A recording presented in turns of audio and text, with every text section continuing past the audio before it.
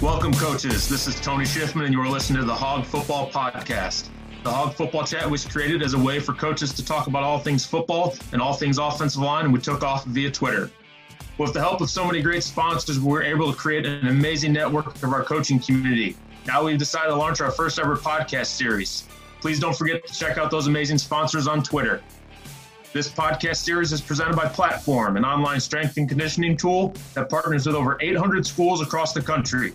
Go check out platform.com, that's PLT4M.com, for our full series and catch up on any episodes you might have missed. Don't forget to check out @Coach Schiffman on Twitter and use the hashtag HogFootballChat when you're there. We have a great episode for you today, so let's go ahead and kick this off.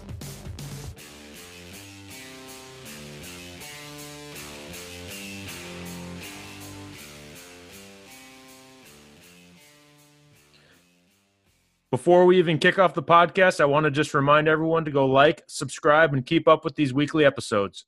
If you like what you hear, spread the word so more coaches can tune in for our weekly podcasts. All right, here we go. Hey, guys, welcome to another edition of the Hog Football Podcast. Today, I've got Coach Steve Farmer with me. Coach Farmer is currently the offensive line coach at Texas Tech. Before that, he spent time at Utah State as the offensive line coach, Louisiana Monroe as the offensive coordinator, offensive line coach, Illinois State as the offensive coordinator. Again, back at Louisiana Monroe as the offensive coordinator. Eastern Michigan as an offensive line coach. And he got his coaching career started at Illinois State as the defensive tackles and tight ends coach, and is a graduate of Illinois State. So, Coach Farmer, pleasure to have you. How's it going this morning? Oh, I'm doing great, man. Just happy to be, moving forward in this pandemic. Yeah, absolutely. So, my first question is you've been at a lot of great schools with a lot of great programs and some great seasons. Talk to me about the importance of the offensive line to the success of those seasons you've had.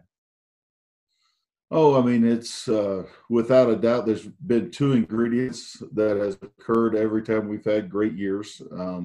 We've had a really, really good offensive line, and we've had a really good quarterback. They tend to go hand in hand.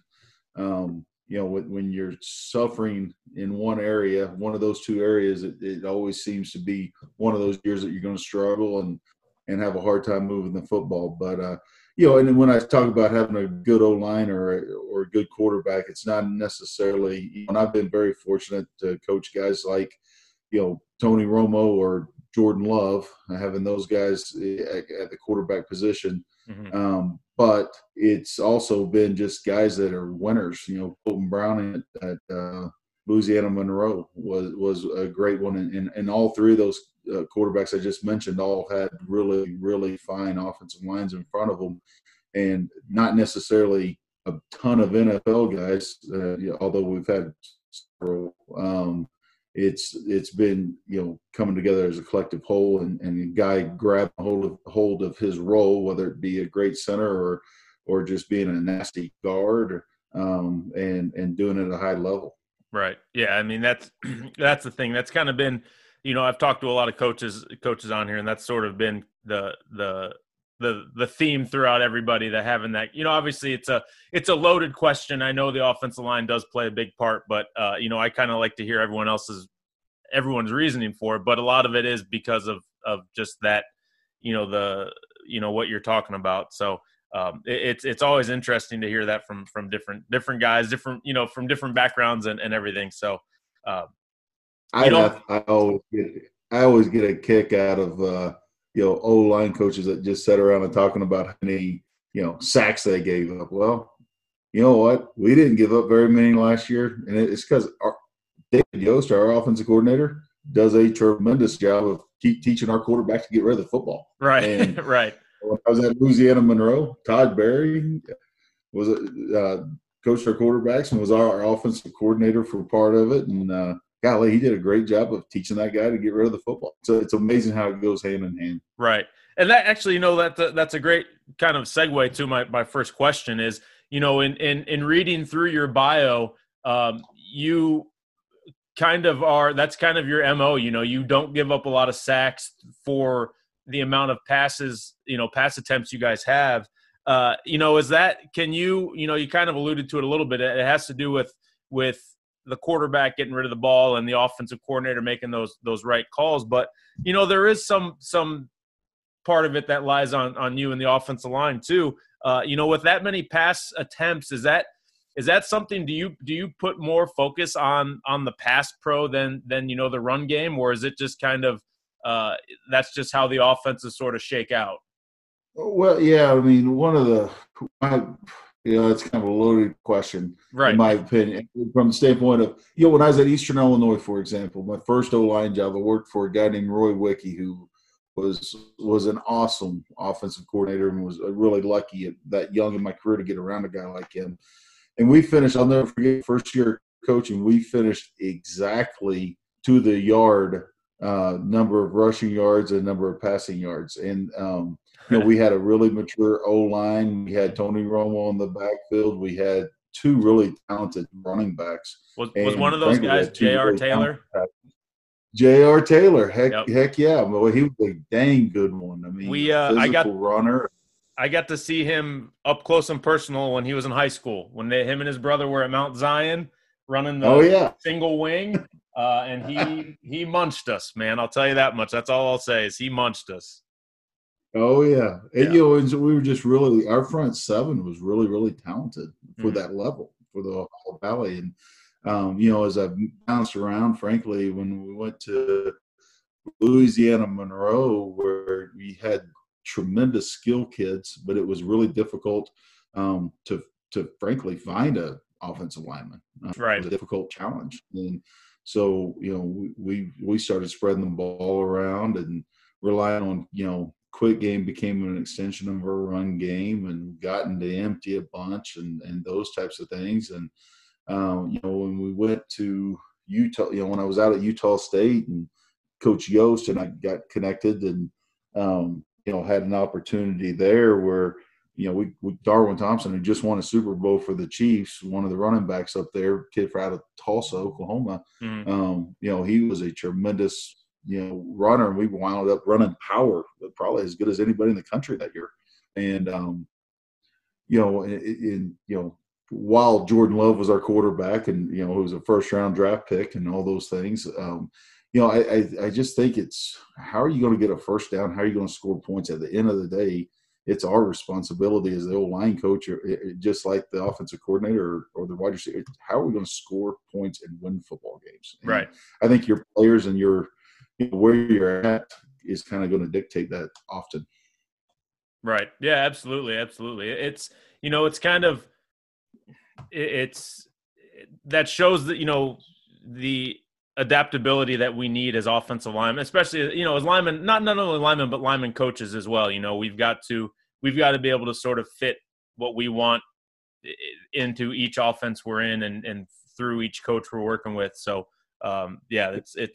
it's definitely an important aspect of our, when I say our, I mean us as coaches, kind of repertoire in our game. Absolutely. Yeah. What, I mean, kind of a sidebar question to that, adding on to the pass pro, focusing on the pass pro, is that just kind of entrenched now in Texas Tech football that you guys, you got to be up there in the top 10 in the nation for pass attempts? Can you guys thank Mike Leach for that, or is that just kind of? I mean, dude, honestly, you coach offense here at Texas Tech, and obviously there is a tremendous amount of pressure to be prolific on offense and to throw the ball around and be exciting. Bottom line is, I think you would agree with me, at the end of the day, still want to teach toughness, still want to teach, when my wife, who doesn't know if the ball's pumped or stuffed, when she knows we need to run the football, we dang well better be able to run the football. Right. And, we're going to keep working to get that direction, just become more balanced. But, heck, one of the favorites, things I like to tell people, when I'm just, talking about offenses and stuff, is in 2012, I'm at Louisiana Monroe, and we threw the ball 77 times, I believe, to beat the University of Arkansas one night. Oh, boy. Later that year, we threw it 16 times, I think it was, or maybe 12 times to beat Middle Tennessee. And my point for saying that is just what are they taking away, being able to adjust midstream, and everybody's going to drop 8. Shoot, you should be able to run the football. Right. Yeah, absolutely. Yeah. If we can't run the football when they're dropping 8, we got to look at ourselves in the mirror as offensive line coaches then and figure something else out. There's no doubt. Yeah. So, my one of the other questions I've got for you, and this is something that sort of I've asked this of a bunch of guys already, and it's something that intrigues me. You graduated from Illinois State and got your coaching career started at Illinois State. Talk to me a little bit about that transition, not necessarily transition, but talk to me about that experience. And then, looking on later on in your career, going back to Illinois State as the offensive coordinator, talk to me just a little bit about coaching at your alma mater and kind of how special that was for you. Oh, absolutely. I got done playing in '98, and that spring I was all set. I was just going to go back to Oklahoma, be a math teacher and coach football as a high school coach. And my family was all back that way, and all my family was in education that part of the country. So that was my plans. And one day in the spring, Todd Berry, our head coach, asked me what my plans were, and I told him, and they had just had a coach, one of those restricted earnings coaches, leave for another job, and asked me if I would be interested. And dude, absolutely. I had a wonderful experience. College football was the most special time of my life. I enjoyed every aspect about it. And so, when he presented that opportunity, I jumped at it, and they restricted my wages a lot. I think there was only 10 months of my year, and about a check for about $600 or $700 a month. And we were happy to do it, so I did that for 2 years. And what was interesting, he left to go to Army after that first year I was with him, and we won 11 games. So I thought this coaching thing was really easy. But my wife, she needed to finish up her student teaching stuff. So when he went to the Army, there was no really good option for her to go to school out that way. He actually worked out with the AD at the time to allow me to be the holdover basically for Denver Johnson and the new staff that was coming in. So I had an opportunity to work for him for a year, and that was good. And then had a chance to go to Eastern Illinois from there. Working at alma mater, I probably didn't appreciate it as a restricted earnings coach. As a young guy, you're just trying to learn football every day. When I went back and had a chance to work for Brock Spack and was on his first staff there at Illinois State, and he's done a tremendous job there at Illinois State. It was just it was amazing to me how important, how much pressure. And I think you guys will all appreciate this. One of the first scores I look at every Saturday is Illinois State's. I was actually going to ask you that if you still check up on the box scores for them. Absolutely, man. I'll always be a Red Bird, and that's an important part of who I am to me. And so going back there and spending that year, and heck, I would have never left. I just, I spent the year there, and every weekend was, gut wrenching, win or lose. The wins were almost like a relief, and the losses were, just triple what they normally felt like as just a coach or just a player. You know what I mean? Just your alma mater. You want them to succeed at a high level. And I frankly wouldn't have ever left. I just had an opportunity to, I went back to Louisiana Monroe because Todd Berry got the head job, who was the head coach I played for at Illinois State. So I kind of chose alma mater or the guy you played for, and I had a great relationship with, just a unique relationship with Todd Berry. So that's why I left. Right. And I mean, it's, that's kind of the nature of the beast of our business we're in too. It's loyalty is very, very important, but sometimes, when you get that point where it's kind of climb the ladder or plateau, I guess if you want to use that analogy, we as coaches, we yearn to climb the ladder a little bit, then so it's, I completely understand that, that transition you had to make. Yeah. I mean, I always put it in the perspective as it's no different than I want to recruit and sign young men that want to go into the NFL. Right. And if they can do it in 3 years, and truly get drafted, I'm all for them. If it's here for 4 or 5 years and then they leave, I'm all for them. Right. I really don't want the young man who doesn't want to become an NFL football player. You know what I mean? Yeah. I mean, Oh, I want a absolutely. driven. I think that's what we all are as coaches. That's why we stayed in it, because we're driven. Yeah. No, for sure. Absolutely. Well, so last question I've got for you, Coach, and this has been a tough one for some guys. You've coached at a lot of great places, and you've coached a lot of great players. You played with some great players. If you could put together a Mount Rushmore of offensive linemen, between guys you've coached or guys you played with or guys you're just, you were a fan of growing up, who would be on that 5-man offensive line? Wow, that's a really good question. Oh, probably I'm just going to go with some guys that played for me. Okay. Josh Allen, who would be my center. He played for me at Illinois, at Louisiana Monroe. Excuse me. Probably my tackles would be Alfred Edwards and Travis Bruffy. Alfred played for me at Utah State. Travis played for me here at Tech. Mm-hmm. And then my guards, I would I'd probably go with Terrence Steele, who just signed with the Cowboys. He played here. And then this is a toughie.